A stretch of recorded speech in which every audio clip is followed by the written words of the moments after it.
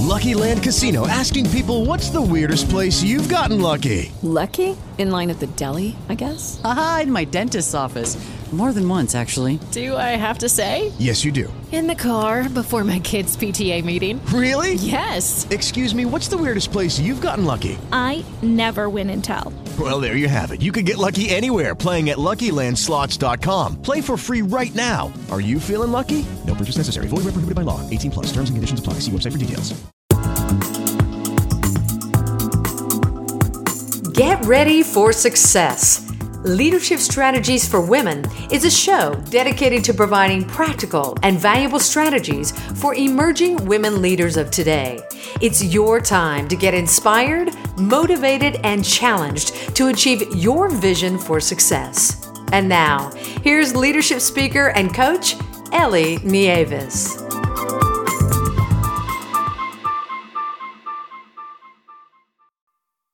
This is the Leadership Strategies for Women podcast, and I am your host, Ellie Nieves. I'm the founder and president of Leadership Strategies for Women, where I develop seminars and webinars to help high-achieving women show up, speak up, and step up in their careers. To learn more, you can visit my website at leadershipstrategiesforwomen.com, or you can follow the Leadership Strategies for Women page on Facebook, Twitter, and Instagram. Here to talk to us today about leadership levers is Diana Jones. Diana Jones is a trusted and experienced leadership advisor, executive coach, and author. She brings over 30 years of experience in leaders' behavioral change, working alongside public and private sector executives and professionals as they reshape their relationships to achieve exceptional business results. Diana, welcome to the Leadership Strategies for Women podcast. Thank you, Ellie. It's really lovely to be here with you. So, Diana, share with us a little bit about your background and even tell us what part of the world that you're dialing in from today. I'm dialing in from Wellington, New Zealand. So it's a very odd hour, very early in the morning at the moment. But it's very good to talk with you. And we're just entering our summer. So yesterday was the first day of our summer, which is, I think, slightly different from where you are. Yes, it's very cold here in New York. Yes, I adore your city. Yeah. A bit about my background. I, oddly enough, was originally a physical educator, and then I taught at a university to a master's degree program here in Wellington, New Zealand. And I got very interested in the area of theory and practice, like conceptual ideas and how do they work in practice. And that led me to wanting to understand a lot about how groups worked. So I was what was called the academic supervisor of master's degree students. And I'd often be in organizations and the leaders would ask me, what do you notice? Why do you think people are stressed? And naturally, I was quite opinionated. And so I'd let them know what I thought. And I thought, why don't I find out a lot more about this? And so I trained in a particular area of psychodrama, which is the content. It's not so much intellectual content, it's people's lives. And through that, I learned, after thousands of hours in groups, I learned quite a lot about how groups worked and the nature of relationships. And I came very intrigued with formal structures and then the informal network of relationships that actually get going in organizations that create who works with who gets on with who, and who you solve problems with, who you confide in. All of those things began to really intrigue me because I found that the formal structure is kind of how organizations are supposed to work, but actually they don't. It might be the decision structure, but it's actually the relationships among people that become very important. And that's what my latest book, Leadership Levers, is all about. Wow, that's fascinating work. And I'm sure that as you were developing in this area, it wasn't completely linear. You probably faced some challenges right along the way. What are some of those challenges that you faced as you were striving to attain your goals? Well, one of the challenges is there's this real fallacy in organizations that, particularly with leaders, and this affects women leaders enormously because they don't necessarily gravitate this way. And it's the idea that to be a leader, you need to be logical and rational. And my position wasn't to do with that at all. I could see that leaders developed relationships and people liked working with them if they were easy to trust, if they were very interested in their staff's development, if they were visionary, if they were clear about expectations, if they were available. And that's got nothing to do with logic and rationality. And so I was working in an area that was a little bit fringe, but what occurred in New Zealand was that they realized that a lot of leaders weren't inspirational. And so that became my niche in developing my business.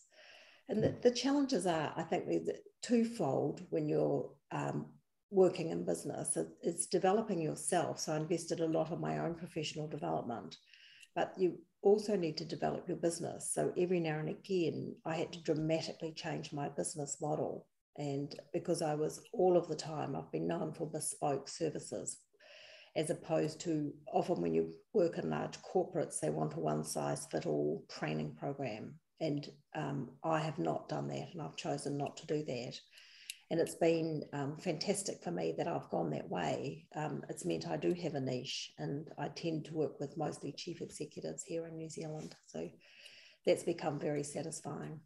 Yeah. That's wonderful. That's great. So ultimately, why should we, as women leaders, be thinking about how we shape our relationships in business? Well, firstly, it's quite a natural thing for many women leaders to do this. And particularly to really rely on the informal network of relationships. So probably I did a lot of work with the Centre for Creative Leadership in the late 80s and early 90s, and where those authors were writing about the glass ceiling. And of course, that's been smashed completely. It's kind of hardly a concept anymore. But in those days, it was very difficult for women to take senior leadership positions. Like you can see it in so many women leaders, both politically and in businesses right throughout the States and all around the world. But relationships are a natural thing for many women. They just find them easy, and they find them, so they've got an asset essentially. And my encouragement is to keep using that asset. So there was what was called the Old Boys Network. And so that was usually related to how men had either been to school together or shared a common interest in rugby or something, or football, or whatever the sport of the time was. And so it was a very restrictive way that groups formed. But that's where a lot of the business got done outside of meetings, would be these informal interactions. And so women have had to learn what their networks are and how they relate. And of course, it's on much more depth of relationships when people form connections around shared experience, particularly, rather than just say content. So I find that women, when I'm talking with women, they will easily relate to something in their personal life. Now, whether women are parents or not parents, that's beginning of common ground. But there's also a lot of in-depth experience, like people who have come from other countries, migrated from other countries to come. Like that is often a shared experience. Growing up with one, like a solo parent, is another shared experience. It's actually quite meaningful for women leaders, and it affects how they approach the way they lead. So those are the areas that people can connect, and that creates connections between women and men. So my emphasis is around finding those experiences. So often when I'm with a group, the way I will help the relationships develop, I might say, what was the experience, and where were you? How old were you when you first realized you were a leader? And that takes people to all parts of their lives. And when they share that, people get quite a sense of knowing about that individual. It builds connections rapidly. I love that. I think that's one of the most important things that we can do in the workplace, is to build some of those informal relationships. And when I often coach women, they always tell me that they don't like networking. They think networking is something that is not authentic. Yet it is a pathway to building those informal relationships that you're discussing that can really have those dramatic effects on business results. So thank you for sharing that. Well, I really agree that I find networking a pain. Like if you're standing around and you've got a drink and there's all these kind of formal groups, it's so painful, really. I find it, and not very helpful. Everyone's trying to push their business, but what I'm talking about is doing this during business meetings so that people introduce themselves and connect with one another around things that where there's common ground.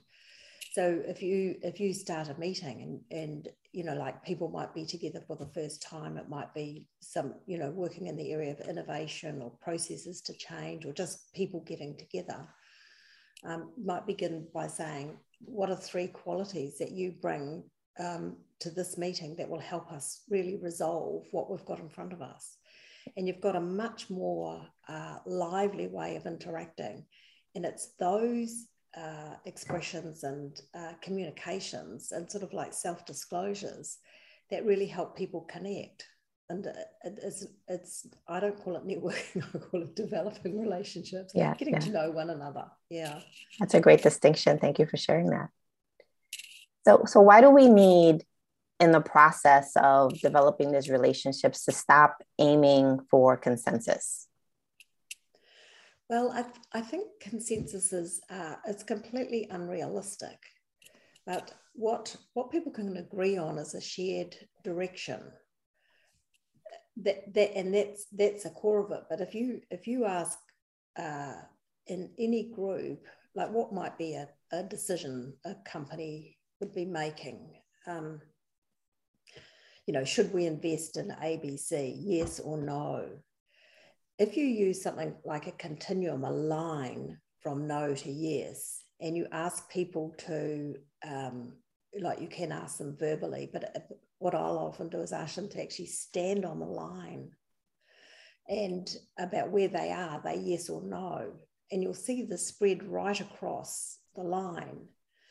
And if you ask people like, how come you're there? They'll let you know what would get you to yes. And so you find out what the roadblocks are. So most decisions are much more nuanced than just everyone agreeing, oh, this is a good idea.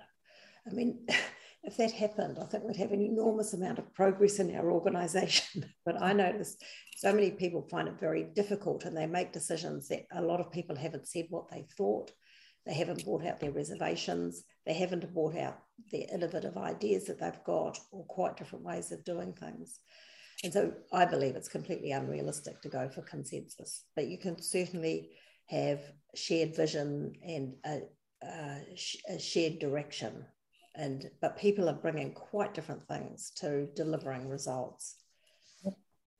In your book, you talk about developing intimacy, right? And when we think about relationships, we think about intimacy, but when we think about it in the workplace, it doesn't always jive with many of us.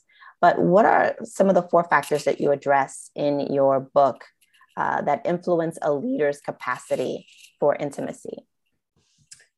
Well, what I talk about is it's a very unusual thing, because I know a lot of leaders, because of this rational, logical thing, people think to be a leader, they've got to be a leader, but actually their personal qualities are very influential, and that's their capacity for empathy, compassion, relationships, ability to be firm, decisive, a ruthless decision maker. All those qualities become very important, and for leaders, it's not just their knowledge or their expertise that makes them a leader, it's their capacity to have a vision and really help people achieve the vision. So when you think of leadership in that way, and the way people get to know one another, so you have that professional identity, they're a leader, but actually the way people get to know one another is to self-disclose. And so that means saying something personal. So you asked me about my background, and I let you know I taught at a university for a number of years. So that gives you an idea about me. And then I might talk about what motivated me. You asked me some of my challenges. So that gets into what's quite private territory. And so when leaders talk about both personal things and what's previously been private, that lets people know them more. But it's not just the leader's role. It's my view that everybody in the organisation needs to do that. But it's also deciding, in the book, I also talk about levels of self-disclosure. And so there's just a simple level of self-disclosure, which is something like when I work with leaders in their executive presence, some of the leaders I know are very ungiving. And so they won't use the word I. They won't say, I really like what you've done there. Or I think you've got an exceptional capacity to really hone in on what the significant factors are and express those simply. Now, those are simple self-disclosure, and that self-disclosure is, I like that. Now, some leaders find that so difficult to be positive and acknowledge great contributions. And then there's the next level of self-disclosure where the leader begins to talk about some of the challenges they've got. So they might say something like, I just find in a group we're going round and round in circles, and I feel quite frustrated that we haven't got a forward movement. And I find that in my leadership team. So if I'm talking with my peers, I might say, what advice can you give me to move forward? So you're not coming across as some perfect being. You're kind of really inviting other people in. Right. And that creates relationships. And then the third is like really deep self-disclosure. And one of the examples I use in the book was one of the leaders I was working with was in quite a substantial group, and they were looking at really shifting their culture. And she actually said, from now on, you won't hear me talking about other people behind their backs. What I will do, I'm open to you to come to me with any of your concerns. So that's quite a deep level of self-disclosure, which discloses also a fallibility. Now, for many leaders, that's both personal, it's very personal, and it would have been private. So people might have known that about that particular leader, but she was the one to bring it out. So I talk at a lot of depth in the book about these levels of self-disclosure and the way to create intimacy. And the thing with intimacy in organizations, and where it's gone terribly wrong, particularly for women, that often people have had these private and personal conversations over a glass of wine, over dinner or at parties and so on, and it gets into the wrong territory. So I'm saying let's have these conversations based on very wise questions that are relevant to the group. And when you've got criteria like that, like what was the first experience that you had where you realized you're a leader, something like that taps into personal and private experiences. And I've used that in a number of the programs and work that I've done, and the stories are just magnificent. I would tell you some of the stories, but read my book. Yeah. Thank you so much. So Diana, what is next for you personally? Well, I'm still continuing my work, which is mostly with chief executives and the leadership teams at a national level in New Zealand, where there's significant change. Of course, we're coming, like many other countries and states, we're coming out of the pandemic now.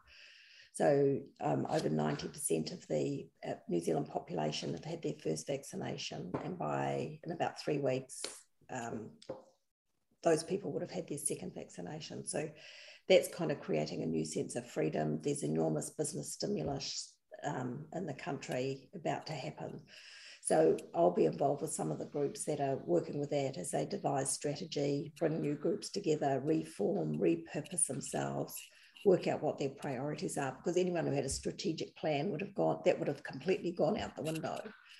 And the second thing I'm doing is really working with a number of organisations, really helping them reconnect and refresh the informal network of relationships in their organisation, because as people have worked online, they've lost a lot of those happenstance connections with one another. And many people have had quite profound experiences during the pandemic within their families and their friendship networks. And there's a need to really acknowledge that and move forward together. Yeah. So how can our listeners get in touch with you? Well, my website is very simple. It's diana-jones.com. And my book is Leadership levers, releasing the power of relationships for exceptional participation, alignment, and team results. So, and my email is dianaj@diana-jones.com. It'd be great to hear from everyone. Oh, Diana, thank you so much. You've given us some very unique insights on how we can build relationships in the workplace and how we can grow as leaders. You've given us some really great perspective. Thank you, Ellie. It's been great to be with you and your listeners. It's very good. Thank you. Great. And to all of our listeners, thank you so much for tuning in. Until next time, God bless.